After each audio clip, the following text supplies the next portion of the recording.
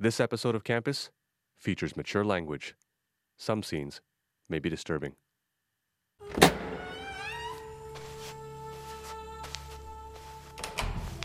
I'm walking out of my apartment and residence, and I'm walking down the hallway, and I can feel the alcohol and the pills kicking in, and my arm is bleeding. My white button-up is completely soaked in blood. Thankfully, nobody is out on the street. I'm all alone. I don't have any shoes on, and as I'm walking, it gets colder and colder, and I feel my body getting more and more heavy by the second. And as I clutch my right arm towards me, I feel how damp it is and how much it hurts. I feel myself getting close to fading. So I lie on my back. I feel my life just drifting away, and all I can see in front of me is the stars in the sky, and it's peaceful. And although I'm in so much pain in this moment, I feel like I'm finally getting what I want and what I deserve.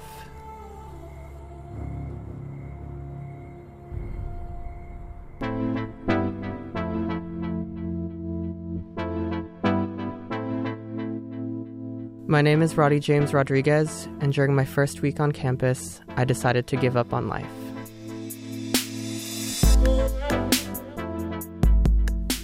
Hey, I'm Albert. Welcome to Campus. This is that place and time in our lives where everything changes.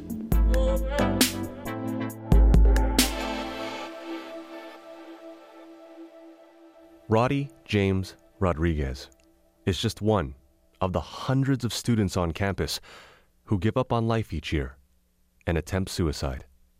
The mental health crisis isn't new, and it isn't going away.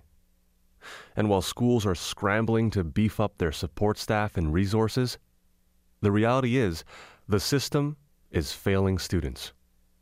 Roddy's struggle with depression is rooted in years of neglect, abandonment, and self-hate. You see, throughout his entire life, he was failed by pretty much everyone. His schools, his community, and even his own family. With my father, he comes from a family where they didn't really talk that much, and if you had some sort of problem or like a lot of feelings, you would either have to hide it or sort of pray the feelings away. I guess in that day and age, that's all he ever knew, and every time I wanted something or I wanted to do something, I would get this nervous feeling when it came to approaching him. So there was a lot of fear there, and there was never like an intense connection that I had with him compared to what I saw in the relationship he had with my brother, where they would always talk about sports, they would play sports, things like that.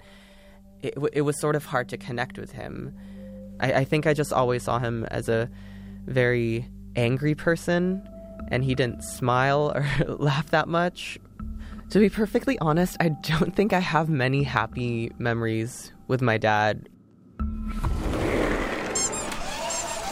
When I was around 8 years old, we went to the toy store once, and my dad was like, okay, you and your brother can go pick out some toys that you want. My brother went for like a remote control car, and I got like a cooking set, and my dad sort of looked at the cooking set, and he's like, are you sure you really want that? And I was like, yeah, I do actually. So once we were cashed out and everything, I was like, oh, I need to go to the washroom. I'll be right back.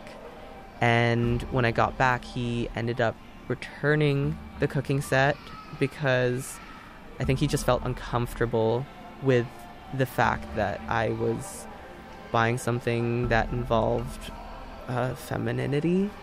And I remember one time there was this day where I just decided to sneak into my mom's room and play with her makeup because it looked cool to me. My mom walked in and she was like, what are you doing? Take that off. And like, I had to be showered to just get rid of everything on my face.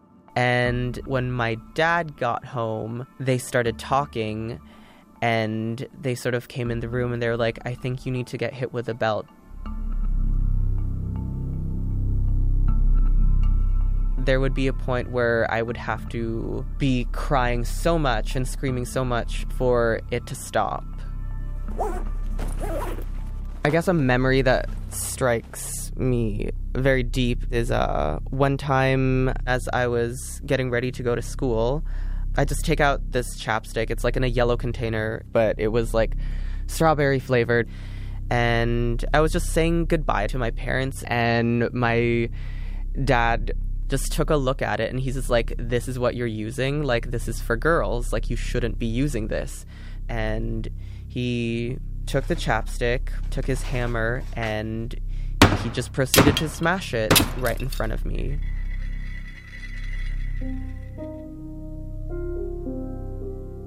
And I was just watching him and crying the entire time, not really sure on like how to feel or react almost. It was just this very intense sadness and almost confusion. As a kid, Roddy couldn't figure out why his father had so much anger towards him. But as he got older, things became more clear. His dad was doing everything in his power to crush any notion that his son might be gay. But Roddy desperately wanted his dad's acceptance, so he internalized these moments and tried really hard to change. I would work out a lot, play basketball, or like really trying to get into sports. I think at some point, like, I shaved my head. I would like wear like really like oversized clothes. And then that's when my dad noticed, like, me trying to be masculine. And I think I sort of felt like I fit in the family almost, or I fit in to the image he had for me. It was pleasant, but in a way it also felt very fake.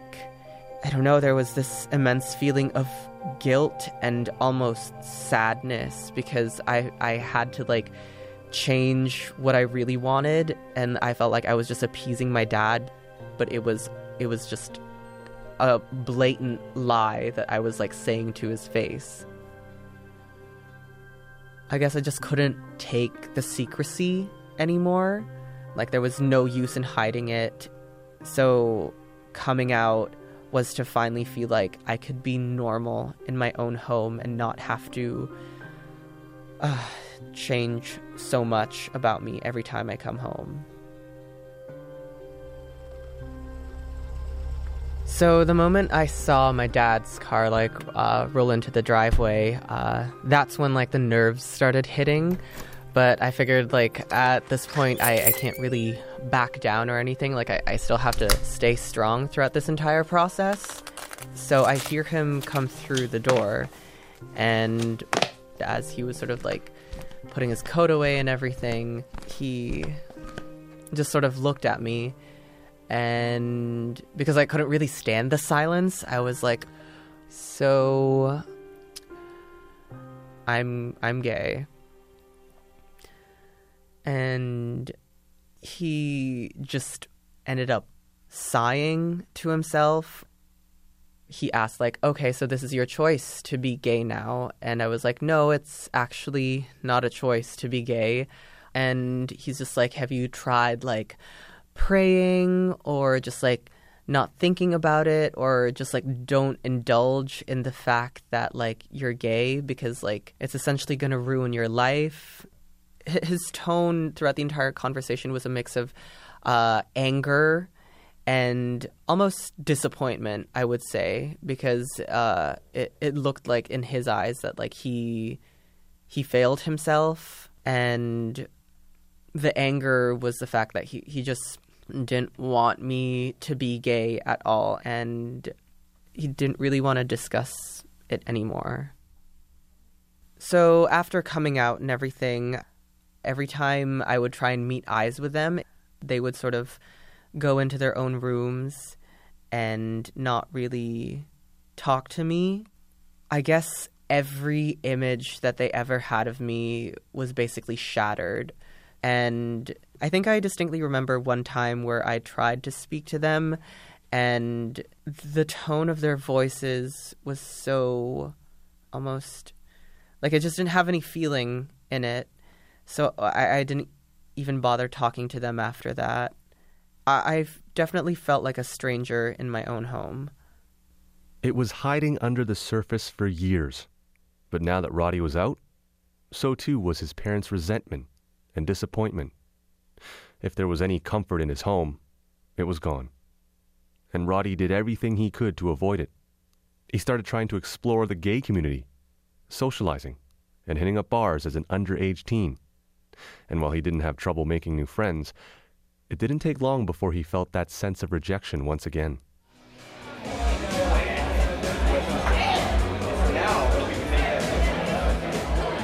I would just go to a bunch of gay bars and try to socialize there. And I remember speaking to this one person in a bar, and we were having a great conversation. We were buying each other drinks, and it seemed like it was going really, really well. I think we were just skirting around the fact that we were going to hook up, and then his response was just I just don't think it's going to happen because I'm not really that interested in you. He just mentioned that he wasn't really interested in having sex with an Asian person or dating someone because he found a white masculine man to be more appealing and attractive. You're already trying to accept a part of you that doesn't fit in, and now there's a part of me that I never even considered to be a factor. I figured it was just as simple as oh, you like men, I like men, we can probably get along. Even on the gay dating app Grindr and online chat rooms and whatnot, people who were gay, they were more interested in masculine looking gay people, and all these terms about mask for mask, which is essentially a masculine person looking for a masculine person, or people will have it as the tagline to their profile. And it was a little bit scary and confusing, and because it's you're already striving for so much acceptance in your family life, and then you hear and see about this community where everybody's welcoming and happy to see you, but you're just not that base standard of what people imagine a queer person to be like. I definitely felt I had nowhere to go because I felt as if something was intrinsically wrong with me. I felt I was always cursed with this feeling of never being enough and never fitting in. It was just this reality that I found super depressing. I feel like a piece of shit, and I feel worthless. I felt that I don't deserve to feel better, and no one's home. I sort of just take a look at the scissors and take a look at my wrist, and I grab the scissors and I essentially start hacking away at my wrists. Although it was a little bit painful because it was my first time, all I feel is this sense of distorted relief, and all I could think of in my head was I'm completely fucked up that I'm doing this, and I keep cutting myself because with what I was feeling, I felt like it was already making an impact on my life that I might as well make it physical and really see the results of my pain. And compared to the pain of rejection and self-hatred, cutting seemed like nothing in comparison. So that essentially became my coping mechanism.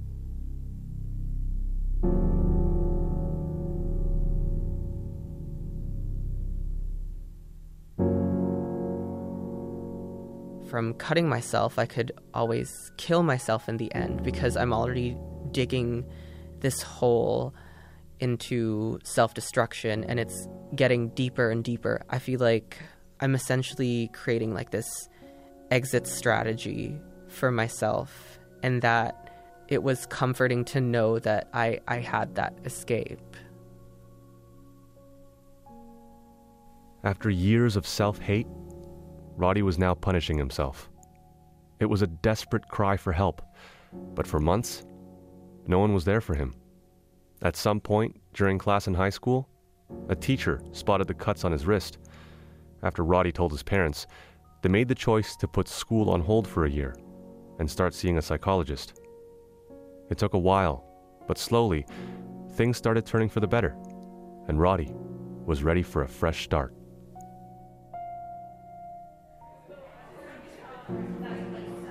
So when I first started university, I was definitely on a better path to healing. I was committed to going to therapy once a week, and I was really proud of like the achievements that I was making in regards to my mental health. I definitely wasn't cutting anymore. So when it came time to move into my residence and sign up for like frosh activities, it seemed like the most exciting time in my life because it felt like things were finally changing and things just felt different for me for once, in the sense that I wouldn't have to be so hopeless and lonely all the time. And the possibility of like making new friends, and it felt really, really wild to feel happy for once, because when you're sad for so long, like the moment you feel something is going well, you almost start to become like a little bit careful at how nice everything is going. But I decided to go full force and just jump into that pool of excitement and optimism. Everything was perfect to me at that point. For the first time in his life, Roddy was content and happy. He was ready to meet friends, live life, and have fun. So he jumped into Frosh Week full force, and on the second night, he hit it off with someone at a bar. But later that evening, when things started getting intimate, the tone completely changed when his date noticed the scars on his arm. We're laying in bed, and he grabs my arm, and he's just like, you're doing it wrong, right? And he was just like, that just proves you're weak then. Like, you can't even, like, cut yourself properly. And I was like, okay, that's a really awful thing to say. And that's when I decide to leave his apartment. And he starts yelling at me, and he's just like, I hope you end up learning how to cut yourself. And I got home, and I decided, you know what? I'm genuinely done with all of this. And I just decide to down all of my medication with all of the alcohol I had in my room, and to make sure it was like a surefire way to kill myself, I also ended up cutting myself, quote unquote, like the proper way.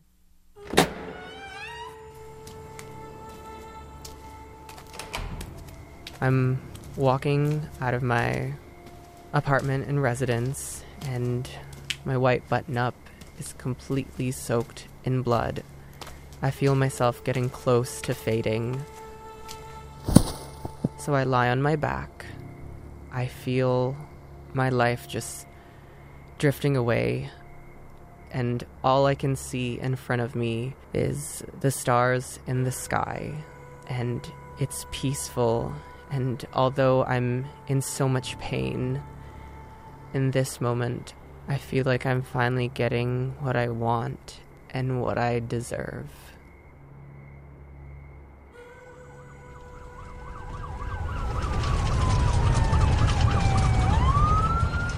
I wake up in an ambulance, and I can feel the bumpy road underneath my back, and I can feel hands prodding at my chest and opening my mouth, and all I hear is this loud voice asking what I've consumed, what happened to me, and what my name is.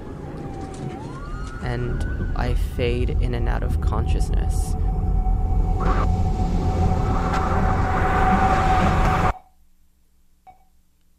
Next thing I know, I wake up, and it's morning. I open my eyes and try to see clearly, and one of the nurses walks in, and she bursts out crying, and she says, "We almost lost you." And all I could think to say was, "I wish you did." It took days before Roddy could even begin recovering from his wounds, both physically and mentally.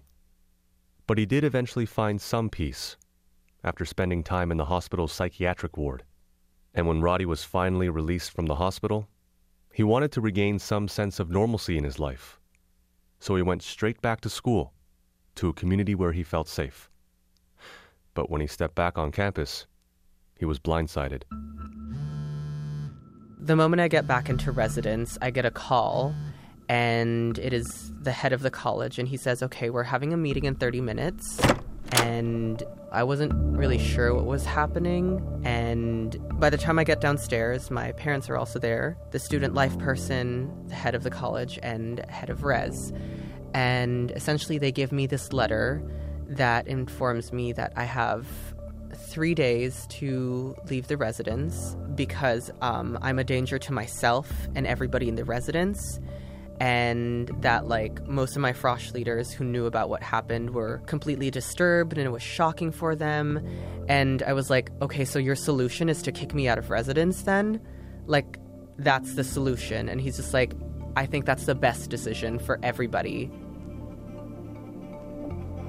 I essentially felt like this disease to everybody that like needed to be removed from the university. I was a liability. And although I wanted to fight back, I realized there's nothing I could do at that point. Roddy was forced to find another place and live off campus for the rest of the school year. The following September, he was accepted into a different residence on campus. But after a few months, Roddy was given a frightening reminder of his past. So it was the week of exams, and I woke up to like knocking on the door beside me, and there was like a lot of yelling, and I hear something about like a suicide attempt and that he killed himself. And I open my door to see like police, an ambulance, the head of that residence, and it all felt disturbing to me, and it felt like I was reliving everything that happened to me except from like an outsider perspective.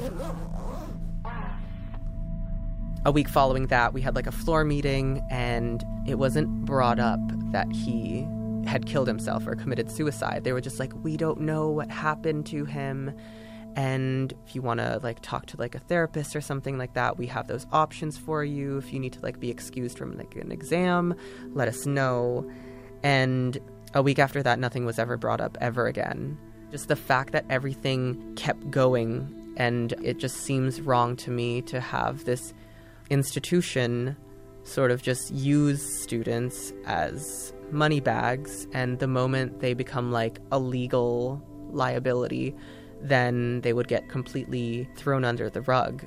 And I was just hearing all these awful things about the university, stories about people being sexually assaulted, the suicides, the problems with mental illness, like the way things are dealt with on a day-to-day basis. Like it seemed like nobody in a higher position was doing anything, and it had happened like so many freaking times, and because they did absolutely nothing, that's when I thought, okay, I can't be in this institution anymore. Nothing is going to change, and I just went on the website and decided to drop out. Every single step along the way, Roddy was let down. His parents abandoned him. The gay community alienated him. The university kicked him out of residence. And in the end, because no one truly cared about him, Roddy nearly lost his life. But now, after all the adversity, Roddy has a newfound strength, and it's allowing him to take better control of his mental health and ultimately live life. Living with depression is something that will never really go away, and something to help you survive or cope with it is really accepting that things are always going to be a mix of great and absolutely awful. And I think that's what a lot of people are missing in their lives. They're looking for happiness as if it's like this gold coin that you find one day in your journey and everything is better. But obviously that can't be the case. I've learned that we're definitely a lot more resilient than we'd like to admit. I've always seen myself as someone who's like very weak emotionally because like I'm easily affected by things. But what I've learned is that we're capable of like withstanding a lot more than we think. And I hope anybody listening to my story, whether it be someone who knows somebody who's struggling with mental illness or if you actually are struggling with mental illness, is that the dialogue is definitely what keeps me alive and happy on a day-to-day basis, because in talking about it, you finally address the situation, but also, in a sense, you can make a connection with someone that way. A lot of what we feel is like very universal, so even if we don't truly understand what somebody's going through, because maybe we never will, there are parts of it where we can relate and sympathize, and it's really important to realize who is there for you, and opening up to them will definitely help a lot. And I wouldn't say the idea of suicide or self-harm doesn't go through my head from time to time, but when it comes to reliving like these tough parts of my life, what I really need to do is sort of reflect on all of it, see how far I've come, what I've sort of been neglecting, and open my eyes and not be so fixated on the bad things.